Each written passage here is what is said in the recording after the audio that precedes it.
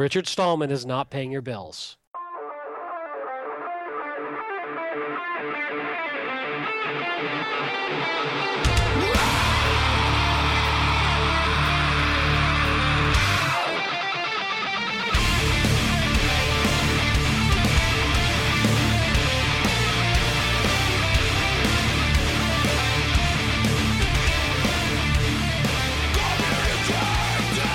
All right, well, here we go.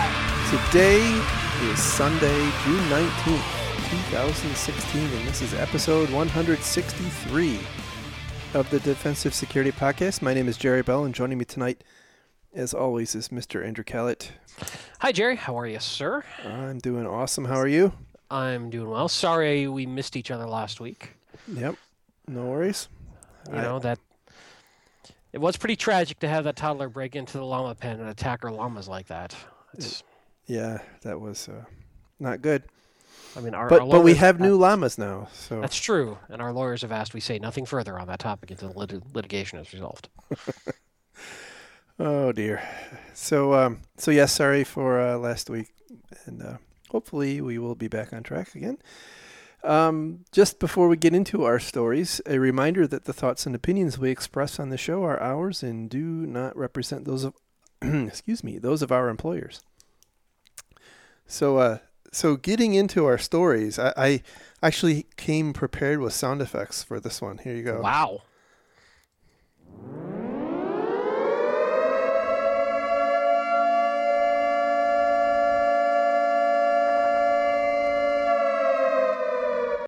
There we go. Wow, so, I'm hiding under my desk. Yeah, well, you should, because this first story is super duper bad. Actually, in the story, it says this vulnerability has a massive security impact, probably the widest impact in the history of Windows. Wait, let me ask you for some key questions. Okay. First. Yes. Does it have a name?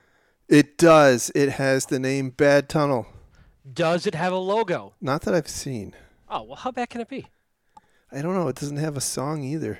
Well, There's no celebrity spokesperson. There's no song. Is there a concert to, raise money for the victims even? Anyway, so this story is from darkreading.com, and the title is Windows Bad Tunnel Attack Hijacks Network Traffic. This is a kind of a potentially bad bug. I feel pretty confident that we've seen plenty of worse Windows bugs in the past. Yeah, like Vista. I was gonna go ME, but okay. Sorry. Anyway. This story here, the vulnerability here, was detected by Yang Yu, who is an employee of a security research company called Tencent, who I had not heard of before in China. And apparently this particular problem manifests itself because it's taking advantage, as far as I can tell, of normal functionality kind of strung together in bad ways. So yeah, this is almost reminding me of like UPnP on steroids. Yeah. It's a little bit of convenience being right. Kind of subjugated to badness sort of thing. It's Windows trying to be helpful and people going, "Oh, look, you're dumb." Right. Yeah. So, basically an attacker running a malicious website either by tricking you to visit the site or with some kind of a malicious document, maybe you might say a malicious link, can, in fact, I'm going to get some tweets about that one. You think you will? Well. You're so vain you think this joke's about you? It usually is. Okay. So, anyway, you as an attacker commit someone to connect to a web server that you are running, which is listening on UDP 137. The victim will try to reach out, and you are effectively, as the attacker, trying to force feed some NetBIOS information back, which effectively at that point allows you to use a WPAD, which we're all, maybe lots of us are pretty familiar with. That's the Windows proxy transparent proxy configuration. I don't remember Yeah, what the it's acronym Windows is. Proxy Auto Discovery. There you go.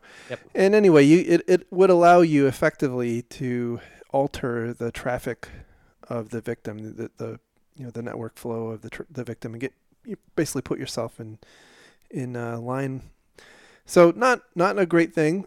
Again, I don't think it's maybe worthy of a air raid siren, but whatever. And yet it was. Yeah. And then wait, I gotta do it because that's right. Adobe Flash. Oh man, you should just leave the air raid siren on all the time then if we're going to talk about Adobe Flash. So yes, Flash Player has yet another significant exploit or vulnerability that is being exploited. It was, in fact, being exploited before the patch came out. This is not a repeat of last month, the month before, the month before that, the month before that, and the month before that, mind you. This is... Yeah. Oh, I do want to say back on that last thing, that last story. Mm-hmm. And this kind of made me reminded me of it. You really do want to control your egress. Oh yeah. Right. And so if you in the context of that last story, if you are, if you're blocking, it's not entirely clear to me, but I believe if you're blocking port 137 outbound, I think it really mitigates that particular attack. And in the case of this, I really think most organizations should be blocking Flash. Yeah, I read it as a malicious insider, or if somebody's got a foothold, they could launch this sort of man-in-the-middle type attack inside your organization if they're already inside.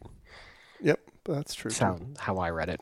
But that's if you're inside, WPAD gives you all sorts of other opportunities. Look, man, security firms got to publish papers. Well, that's true. How else are they relevant? Well, in fact, that report was pimping a Black Hat talk, I believe. Oh, yeah. Shocking. So you said this guy was a security researcher in China, right? Yep. Not the one recently arrested for stealing IBM secrets, is he? I don't think so. Okay. Different Chinese security researcher. Well, I'm assuming there's quite a few Chinese people. More than one. Yeah, you're probably right. I just was trying to be clever. I failed. It didn't work. No. Anyway, back to Flash. Back to Flash, yes. So not a whole lot to say here because, again, it's super bad. Patch or better yet, remove it and block it. Yeah, I've started tweeting never Flash hashtag whenever I can. It is interesting. I do think Flash is still continuing to slowly die. Chrome is now going to ship without it active, I think, in the next rev or two. We're getting there, slowly but surely. The problem, just sort of to throw us out there, is everyone's like, replace it with HTML5. Well, yes. However, there's no guarantee that we're not going to have similar security challenges with the similar functionality built into HTML5 with the way it currently looks today. So to be determined if that's really going to be a better option or not. The other thing is there's still a lot of applications out there, especially in the enterprise, that are dependent upon Flash. The irony is both that and Flash and Java, a lot of them are security tools. Yeah, absolutely. So, at my current gig, our CISO's like, just uninstall Flash. We're like, we can't. Like 18 of our security tools use it. He's like, gosh, darn it. and other things in the organization that are important use it. And they have to be basically rewritten to not use Flash to get rid of it. But you can do things. You can turn on, click to activate, and there are other things you can do configure so that it's not as susceptible to a drive-by download or other random stuff that may not happen. Of course, most users may just get click happy or, activation fatigue and just turn it on whenever they see that anyway. I want to see my cat videos. Absolutely. So yeah, Flash is. Yep. You would think by now, they would. I thought they built in a whole new architecture to Flash recently too, that sort of sandboxed and stopped a bunch of types of attacks. But no, this one had 36 security holes. They did, and for a while there, it was I think we went almost a year, if memory serves, without any significant problems. And then I think basically what happened was people kind of found where the barn door was on the new protections they built, and everybody's running through it. And on this one, we saw active exploits of a 0-day. Yes. So they were limited but targeted, as far as we know. They usually are, yeah. But that's a pretty big deal. If you see active exploitation of a 0-day, that's, you know. And the other thing that I think it challenges some enterprises is they want to test patches in a test group before they deploy widespread. The challenge there is that these issues happen so rapidly that you incur a lot of risk if you slow down patching on something like Flash or Java. That's right. And I get that it breaks stuff, but there's a risk. Either way, you either take the risk of getting popped or you take the risk of breaking stuff and rolling back. Personally, I'd rather shotgun this stuff out to my user population as quickly as I can and deal with the broken applications as a one-off help desk issue. But I'm a security guy, so that's how I look at things. Yeah, the problem is there's a spectrum of broken, right? Because we've seen in the past, like some of the Microsoft patches have actually broken the endpoint. Yeah, to be fair, Microsoft patches is a different story. I'm just talking Flash and Java. Well, okay. Yeah, Microsoft patches you probably do need to test. In fact, during Patch Tuesday this month, there was something that broke a bunch of GPO stuff. Yes. That people are still figuring out. I wouldn't just shotgun Microsoft patches out there into the world. I would test those first. That's for sure. But for Java and Flash, I would encourage organizations to move to a much faster, more aggressive upgrade cycle on those if they can. Indeed. So that story, in fact, came from Brian Krebs, and the next one comes from Brian Krebs too, and this one is titled "Banks Credit Card Breach at CiCi's Pizza." So for those who are not aware, CiCi's Pizza is I'll say it, inexpensive pizza buffet place here in the U.S. We're using the term pizza loosely. Pizza-like substance. But it's all you can eat for like, what, $6? Something like that. It's not terrible. Yeah. Anyhow. Hell, we grew up on White Castle. Come on, who are we to judge? Touché. All right, so this is like, the well-worn story here, apparently common point of purchase credit card fraud points back to a breach at CiCi's Pizza. There is one little interesting caveat, which is it looks like the initial infiltration point was people posing as technical support specialists. Yeah, and potentially also involving TeamViewer. Yeah, that's a little unclear, but it wasn't necessarily a Target or a Home Depot where they broke in and got to the centralized management repository for the POSs and pushed malware out. They looks like they did more of a social engineering attack in this case, but I know that's not the point of the story. But just yeah. So CiCi's Pizza basically said, hey, we outsourced that whole stuff, that whole business to a third party called Champion Management, and apparently Champion didn't get back to Brian Krebs, but Brian, in fact, found that there's another company called DataPoint who is apparently the credit card processor for CiCi's Pizza. No. They're the point-of-sale vendor. Thank you. Point-of-sale vendor. Big difference. Sorry. Yep. Thank you for correcting me there. Yep. And anyway, so in doing research, Brian found that apparently Google gives you a warning when you search for them on Google. It warns you that their site may be hacked. So the datapoint.com, the point of sale vendor, datapointpos.com. Their website. Yeah. At one point was considered serving malware by Google. That's awesome. Yeah. Now so I'll say Brian kind of crossed swords a little bit with a spokesperson from this DataPoint company, saying that spokesperson basically said, the Secret Service came out here, looked at us, did some scans. I don't know what that means. Said that there was, I guess, no problem, and that this the attacks have apparently been traced to, quote, social engineering / TeamViewer breaches because stores from several POS vendors let supposed techs into conduct support. Nothing to do with any of our, meaning DataPoint, support mechanisms, which are highly restricted and well within PCI compliance. So that's all interesting, but the story does not get entertaining until you read the comments.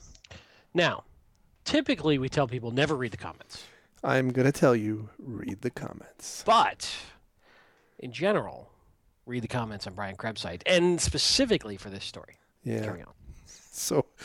So apparently, it's not entirely clear to me what positions these people hold, but there are a number of people who are desperately trying to repair the brand image of DataPoint in the comments section, and not doing a very good job, I'll say.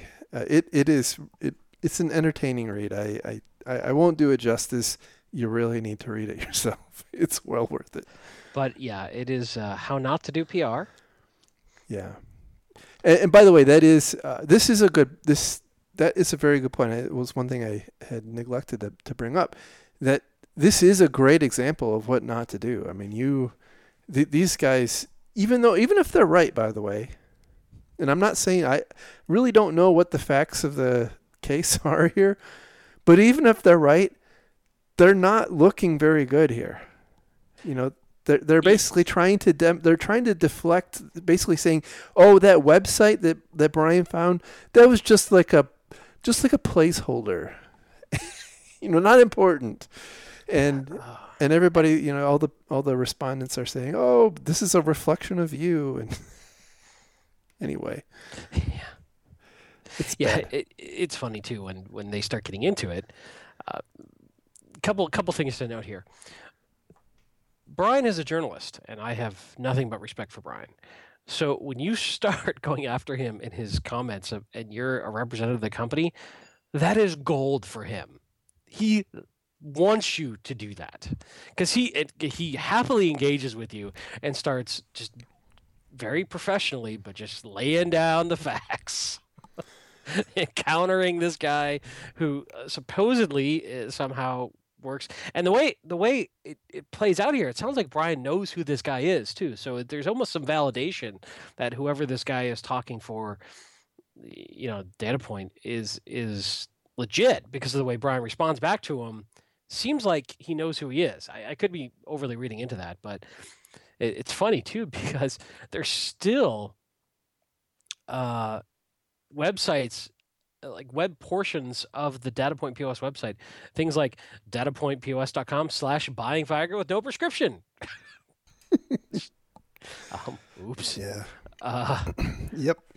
So this Todd guy, the Todd, he's logged under Todd, apparently is somebody representing DataPoint. Yeah, and if you read through there, it's pretty clear there's 3 or 4 different people who are clearly representatives or somehow associated with the company. But anyway, it's just it's a great example of what not to do. I mean, you do a lot better off just going in there and saying, you know what, glad you pointed that out. We're gonna get it taken care of.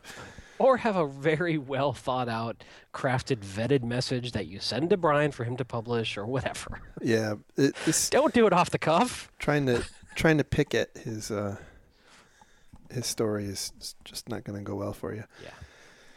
All right, so moving on, our next story comes from the IEEE security.org site, and this one is it's an academic report from some people at the University of Michigan. And actually, one of our listeners asked us to talk about it last week, and since we didn't have a show, we're talking about it this week.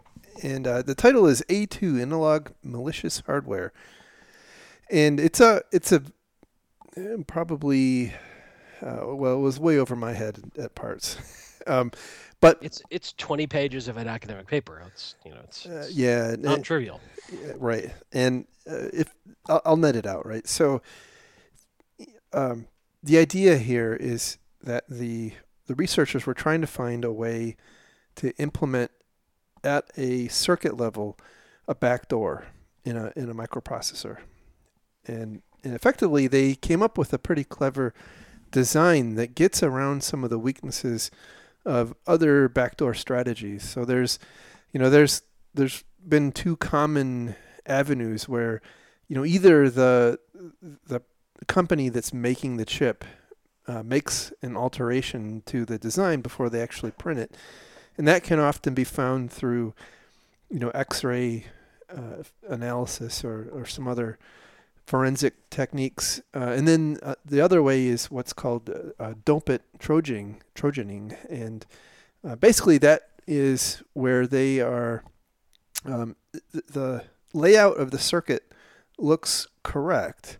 However, they apply too much doping compound to, particular areas or particular transistors, and that forces them to stay on, and you really can't see it with something like an X-ray, but basically in active use, that particular transistor doesn't turn on or off. It's always on or always off, and so that that in turn creates the backdoor. This particular technique, actually, what it does is it's pretty clever. It creates a capacitance, so they kind of reroute lines, I guess, together in a way that doesn't look out of the ordinary, and they effectively create a capacitor between one line, which might control something like the privilege execution of the processor, and then something that doesn't fire very often in normal conditions. And so what this particular tech relies on is rapid triggering of a line that normally doesn't trigger quickly, and that causes voltage to build up across the capacitor to that other line, which will fire a high. So now the attackers, knowing this, can effectively send some kind of a workload through the processor, knowing that after a certain amount of state flips, the other line will go high, and obviously it's really dependent on the implementation of what that can result in. But typically that would allow them something like to elevate the privilege of a process. So it's pretty clever. You wouldn't really be able to tell this with the two common testing techniques, which are physical analysis in X-rays, or they also have a kind of a bench setup where they effectively fuzz the processor with information or with different states to make sure that it does what it's expected to do, and apparently this is very difficult to detect. So I don't know if possibly knowing that this exists, maybe somebody will come up with a new way to detect it, but it's pretty clever and kind of points out that the world is a scary place, and at some level we have to trust components at a certain level, and that's a difficult position. In completely unrelated news, Jerry will be marketing a new magic black box that detects this attack. That is very true, yes. Stay tuned. Now, this goes to a fundamental problem, which is that it's a little sort of abstract, but at the same time more definitive, is once an endpoint is owned by a bad guy, however they do it, how can you ever trust that endpoint again?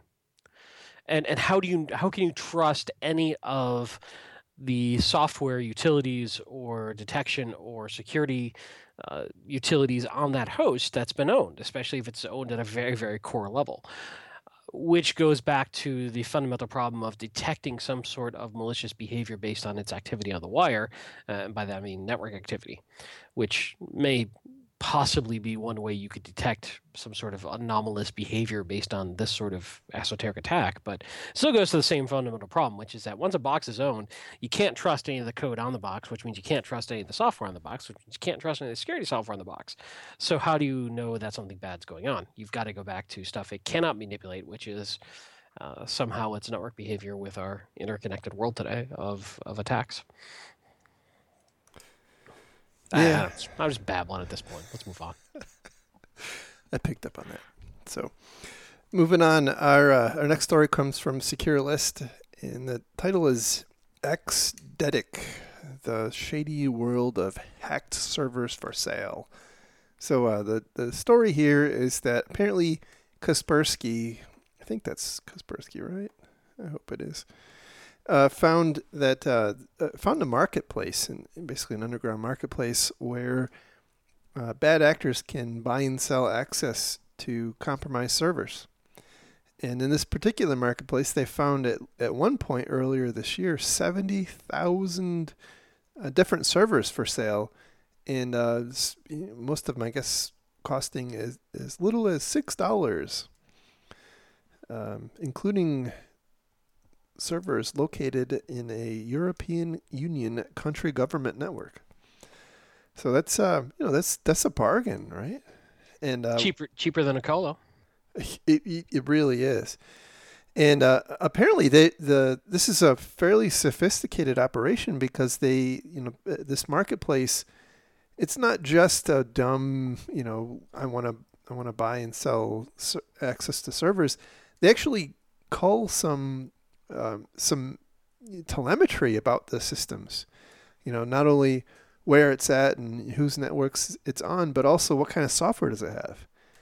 It's looking for a whole host of different kinds of software. A lot of it either point of sale software or tax software, or I guess unsurprisingly things like Proxifier, where they would be able to route traffic through. So basically using it as a proxy. So interesting. This kind of to me points out that it is useful. I think this is in the area of threat intelligence, right? This is one of the areas of threat intelligence that is useful, and I think there's a lot that potentially aren't useful for a lot of organizations. But knowing that you have a compromised server that's evaded all of your other defenses is a pretty handy thing to know. Yeah, absolutely. And is there a service out there looking at these sites, and how do they know, this legitimate? And so these guys, and what I'm saying by that is these guys who run these sites have got to then do counterintelligence to make sure that there aren't services out there sniffing around to warn the folks that they've got the pop boxes on. Yep, absolutely. So that's a bit of arms race in and of itself, of these darknet sites trying to hide themselves from legitimate law enforcement or whatnot while still being available to, shady operators.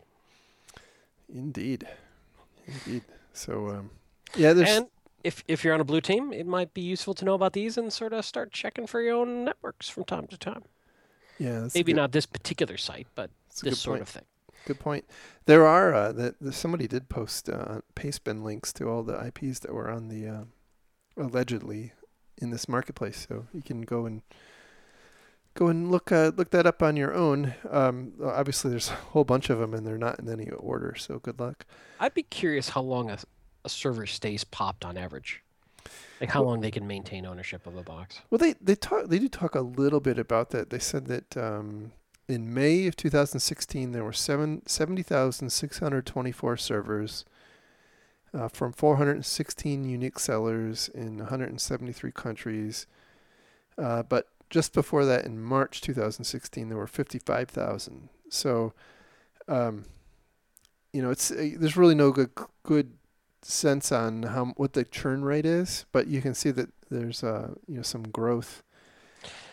Well, and that could be once they sold access to one person, they might take it out of the organization. But that's true. And actually, this I thought it was pretty clever. This forum.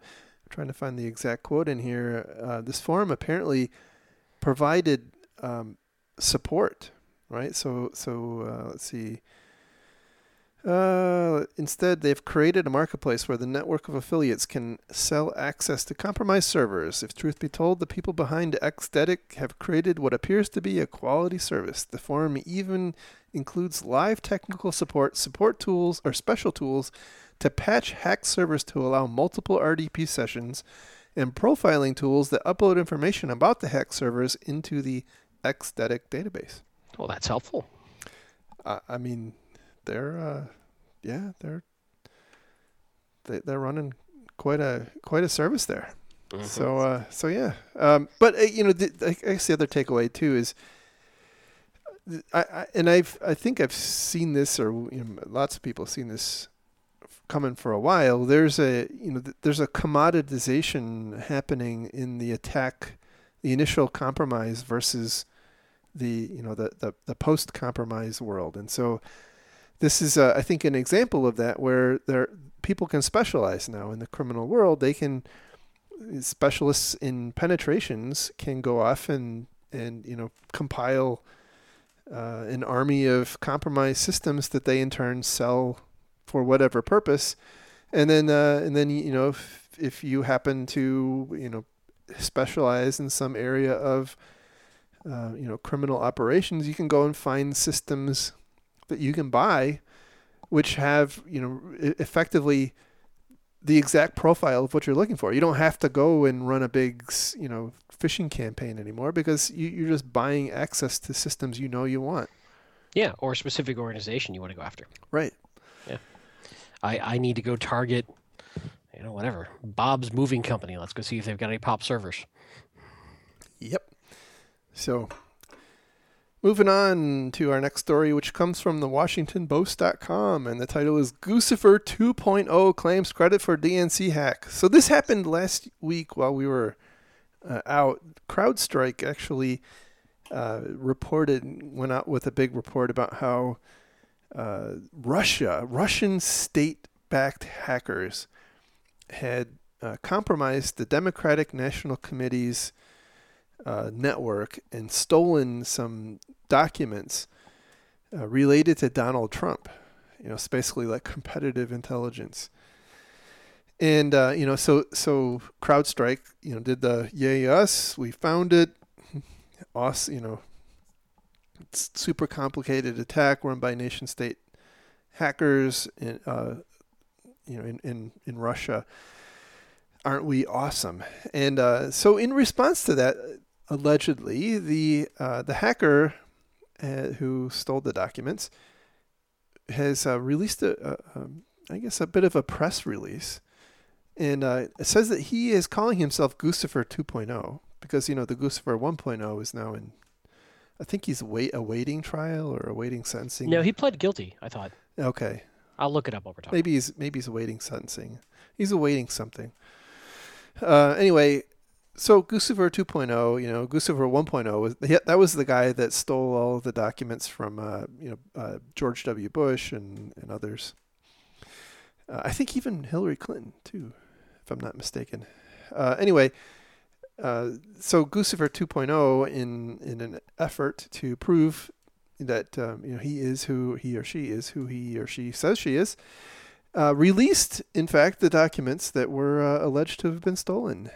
So those are now out in the open, and also said, by the way, that it wasn't hard, and that he's an individual person not associated with Russia. And this particular story basically is saying that despite what Guccifer has come out and said, they are standing by their story and going down with the ship, that this, in fact, was Russian hackers.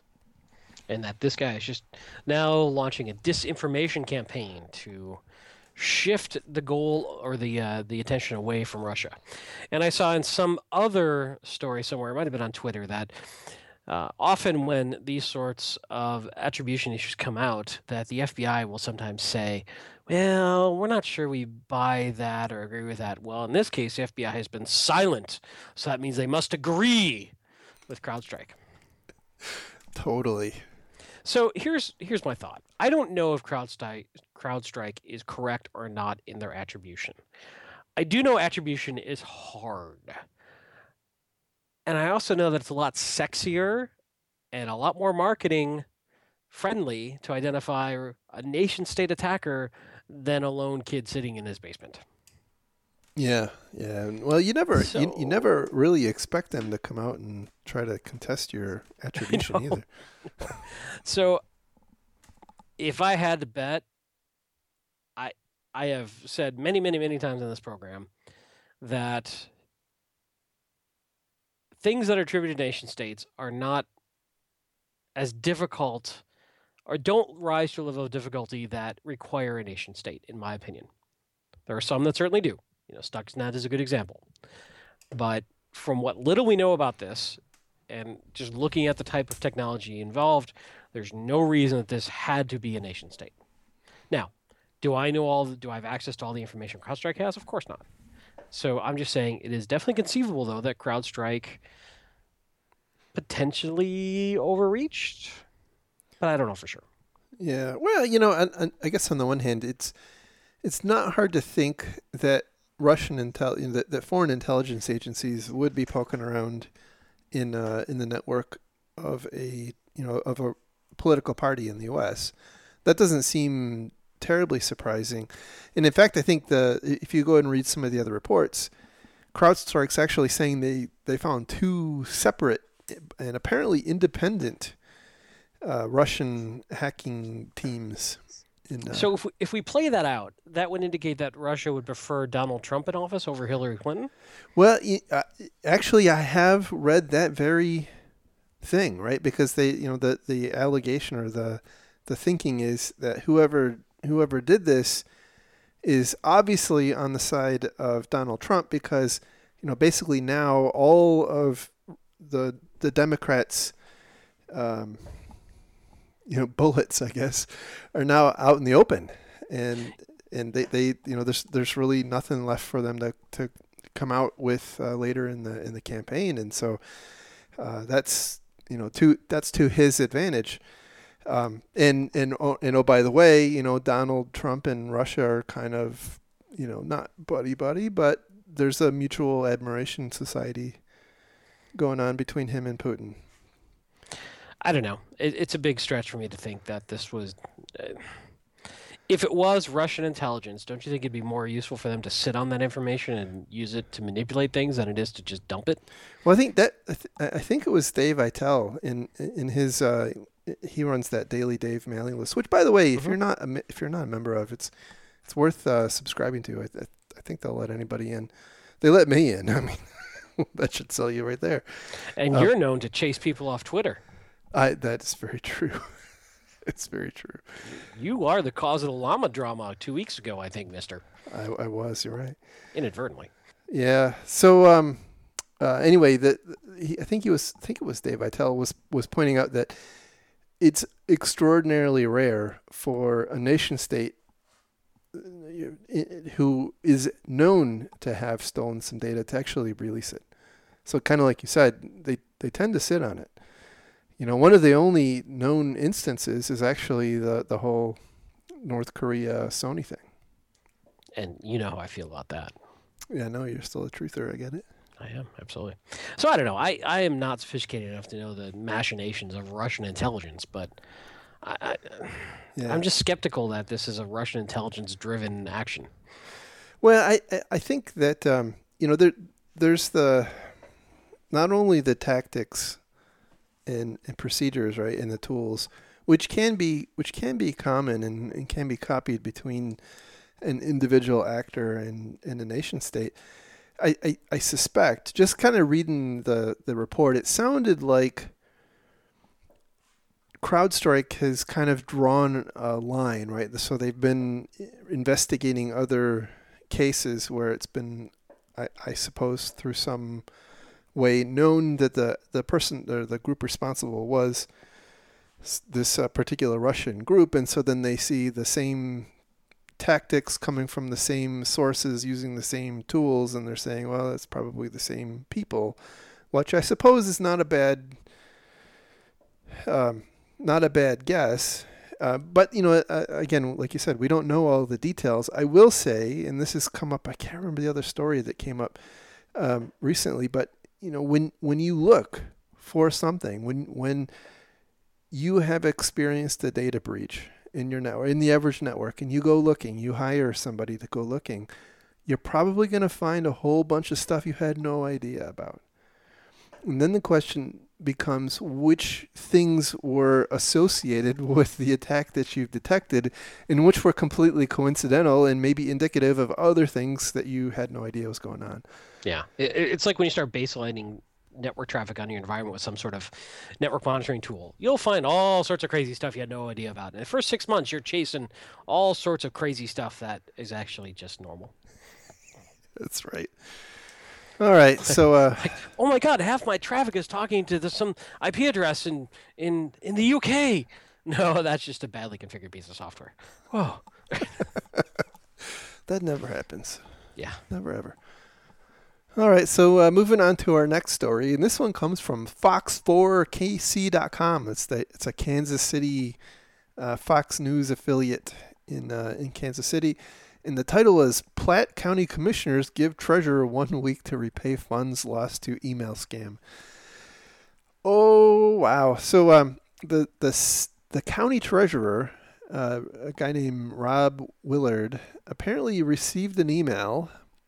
And this, I guess, it was in the same vein as what we've talked about in the past with the executive business email compromise scam.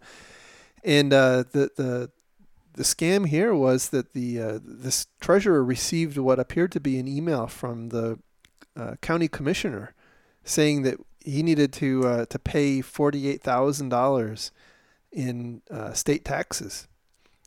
And it was like super urgent, and so which it's always super urgent in these scams. So Isn't it? It has to be, right? Right. Got to get their money. Yeah, and this, by the way, goes to a common tactic for social engineering, is that sense of urgency. Right.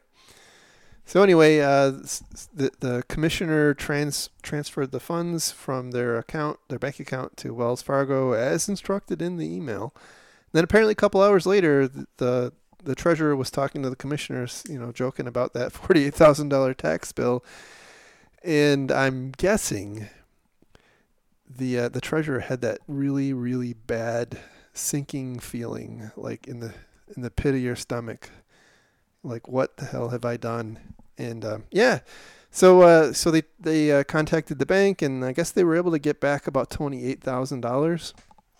And that left $20,000. So what's interesting here is that the county's basically gone to the treasurer saying, "Hey, you have a week to pony up that $20,000. However you're going to do it, or we're gonna, or you're going to have to pay it." And now that's where it gets a little weird, right? Because the commissioner, I guess all of the county commissioners must have an insurance bond, and so it sounds like if he doesn't pony up, it's not that he's going to pay for it out of his pocket. It's going to hit his insurance. No, the way I read it is he can pony up, or they will then file a claim against his bond. Yeah, his surety bond. Right. The other thing that's interesting too is that this commissioner or this treasurer has fully admitted that he did not follow proper protocol in transferring the money. So,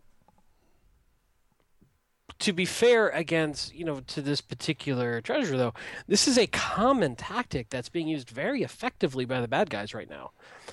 So, I don't know. What do you think? Do you think this is reasonable for them to go after this particular treasurer? Well, I mean, clearly it's because he effectively violated their. In effect, they actually say that the second to last paragraph. It's kind of interesting because they effectively say they've gone to the county prosecutor, and the subtext there is to explore whether the prosecutor wants to explore charges against this treasurer, which that's an interesting area of craziness too. I mean, I don't want to be harsh about this, but he got scammed, and yeah, exactly. I mean, if you're going to start. Exactly. Yeah, it's a tough one for me. I don't think this is right. I think these guys don't understand how common this is in the world right now, and that this is a well-honed attack. Now, sure, the guy might have violated their procedures, and that's bad, and perhaps he should be fired or censored or disciplined. But to force him to pay back the money, I think it's pretty harsh. Well, especially since I suspect he was in in his own way, I think he was acting. I suspect he believed he was acting in good faith on behalf of his employer. I don't. Certainly doesn't seem like he had any ill will. It seemed like he was trying to do. And I mean, look, people make mistakes all the time. It's true. You chose me as a co-host. Well, that's very true.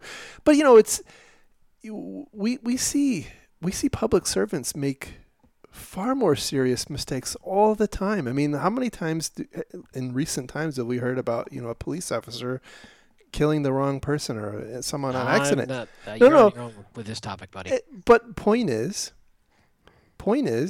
in the execution of their job duties, no pun intended, mistakes are, mistakes made in in the capacity of doing their normal jobs, usually have avoided stuff like this. So it doesn't mesh. And that's why I think he has a surety bond. True. What I don't understand is, and maybe there's more to this story, right? Maybe they're going, look, this is why you have a surety bond, but we're giving you the option for us to not file against it. So maybe it's, I don't know jack all about surety bonds. So that could be. You're right. Completely talking out of my ass here. But it could be like filing against your auto claim insurance where your rates are going to go up. So maybe there's a legitimate reason that they're giving him this option that has less to do with punitive reasons than it did giving him the choice of, hey, if you don't want this to go to your surety bond because this has some other consequence we don't know about. Again, I don't know. I'm reaching here. Apparently, he also has to pay expenses incurred by the county on this episode, including attorney fees. So, well, that's probably what they go to the surety bond for. Probably the same amount of money. Right. So, anyway, point is, this is becoming a very well-honed thing. It's impacting all reaches of society. I mean, this is a county government. And I'm not even sure, by the way, that this guy is a full-time employee. The other day, some kids down the street of me were having a lemonade stand. 80 cents scammed out of them, sent to a scammer. Wow. It's terrible. That's something. So moving on to our last story, which comes from abc.net.au. And the title is Software Legal Battle Could Put SA Patient Safety at Risk. Government outlines in court documents. SA, by the way, being South Australian. That's right. So we're talking about down under. So the South Australian government apparently is they have a network of 64 county hospitals and health centers that have been using this really old MS-DOS based patient care software system since sometime in the 90s, and I guess they've resisted all manner of attempts to get them to upgrade, and their license. The reason this is news is not because oh my God, they're running MS-DOS. It's because apparently their license to use that particular software expired in I believe in March or May, or just sometime earlier this year. And so now they're effectively being sued to discontinue use. And so now the government's basically saying, look, we have to keep using this because otherwise it's patients' lives are at risk, which is really weird. This is a crazy story. So I actually went and did a bunch more research on this because it didn't make a whole lot of sense to me. So go through the story, and then I'll kind of add in some of what I think I discovered. But sure. So the software's name is Chiron, which sounds ominous, right? But I guess the name of the software vendor is Working Systems, and they. Chiron is from Greek mythology, by the way. It sounded familiar. Yes. Oh, and while we're on the topic of me interrupting you, I was going to look up Guccifer earlier. Yeah. He did plead guilty to 2 counts and is currently awaiting sentencing in I knew it. Virginia. Yep. So there you go. I knew it. Anyhow, And he was extradited from somewhere, if I'm not mistaken. Yes, he was in jail for 7 years in Romania, and then he was extradited from Romania to the U.S., where he was indicted on federal charges. And in May of this year, he pleaded guilty in federal court to 2 charges. This, according to the Wikipedia page, so take that for what it's worth. Yeah. Oh, he's probably not editing it where he's at, I'm guessing. So anyway, the maker of the software, Working Systems, sent a demand that the state government, the South Australian state government, stop using their software because their license expired in March. Actually, it was March of 2015. I take that back.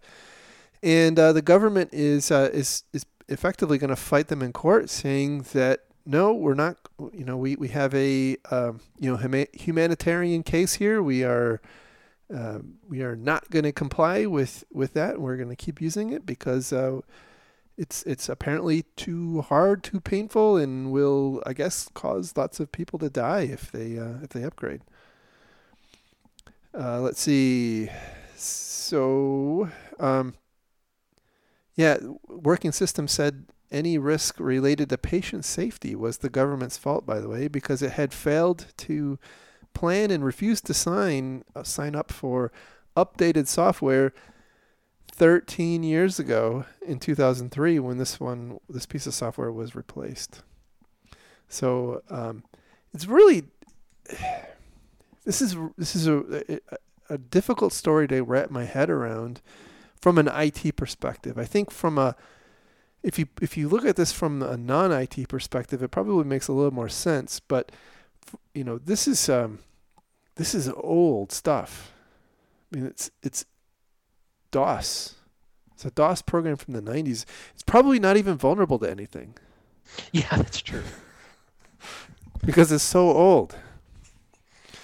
So I went and did some looking at it because I was very intrigued by this concept. I can certainly see the situation from a regulatory standpoint and from a best practices and policy standpoint why it's a bad idea to run out of support software. I get that. But it's common, at least in the US, to do that. And in general, the manufacturer doesn't care. They're like, well, you're not getting any patches. You're on your own. Piss off. But these guys are actually going to court. The vendor is forcing their customer to stop using this application. So I was curious about this, and I did some more investigation, at least what little time I had before the show, on using the wonderful services of Google. And what I found is actually the company that makes this is called Global Health. And what's interesting that I sort of got from this in their press releases is that they apparently have been trying to get these particular hospitals off this application for a while now. And going back all the way to 2003, but also in the last year or two. And it seems to me, reading between the lines, is that they are going to be forced to support this as long as they're running it. And so what they're trying to say is, you're our only customer running this. We sorry to lose you, but we need to shift our resources into other things. Interesting. So quoting from one of the press releases, the ability to finally retire Chiron through the minister's decision will enable the company to refocus our resources on accelerating the MasterCare cloud-based PS version that's currently in development for the global hospital market. So reading between the lines, it seems like they're forced to maintain support as long as the businesses are using it, at least perhaps maybe just the healthcare businesses, as opposed to just cutting them loose. So that may be why they're going to court over it. So I wonder then, just given what you just described, if it's kind of the other way where, the vendor is kind of walking away saying, you're on your own, and the government is taking that company to court saying, nope, we're going to keep using it and you're going to keep supporting us. That's kind of what it sounds like. That would make more sense, but that's not how any of the news is reading in this. Right. So if I go back and I look at here, I found another one here. Global Health and SA Health have since, so last year, Global Health announced that it was finally retiring Chiron, planning to decommission on March 31st this year. However, South Australian Health wanted to continue using beyond the cessation date. Global Health and SA Health have since been disputing terms, with Global Health threatening to take the SA Minister for Health to court, alleging infringement of copyright and breach of contract. Interesting. The spokesman for SA Health said the department is in ongoing dialogue with Global Health that remains confident in our ability to continue to use the Chiron software without infringing copyright. So perhaps it's a copyright law issue. Yeah, maybe. It does say that in the story we were originally referencing, there's a paragraph in here. It says, according to court documents, the government argued without Chiron, hospital staff would not have access to critical information such as patient allergies to medication, and there was a potential for new patient data being lost or incorrectly recorded. And that was when Working Systems said that any risk to patient safety was the government's fault because it had not planned to migrate. So it's kind of a little. This particular article does make it sound like it's a copyright type case, but the other thing you read makes me wonder if that's the whole story, though. There's probably some aspect of South Australian law we don't understand. But I think the bigger picture here is the concept of organizations running old software that works for them. And I don't think that we've reached a comfortable stasis in that sort of give and take of a customer and a vendor. So in many ways, it sounds like this is almost like a managed services contract that they're trying to get out of. But at the same time, if it weren't a managed services contract, do we want our vendors to have the right to tell us, sorry, you can no longer run that software that you bought and paid for? Or should say licensed for a period of time? It's an interesting sort of situation. In other words, if we buy into a piece of software, are we then forced to continually upgrade that software or decommission it via the vendor? Well, I mean, but this is something that comes up a lot on the show, but usually in the context of the big ERP systems that people or the companies refuse to upgrade because it's that they spent a bunch of money configuring it on a particular version, and then as subsequent versions come out that fix security vulnerabilities, it is incredibly difficult to move forward. It's not just applying a patch and then rebooting the server. You often have to rewrite code, and I think this is a similar kind of a situation at some level because basically they've been told, look, that old piece of software is dead, and you need to move off to something new, and the health system here is basically saying, no, it's too risky, which kind of sounds very similar to what we've heard on, JBoss and PeopleSoft and Oracle and SAP and everything else.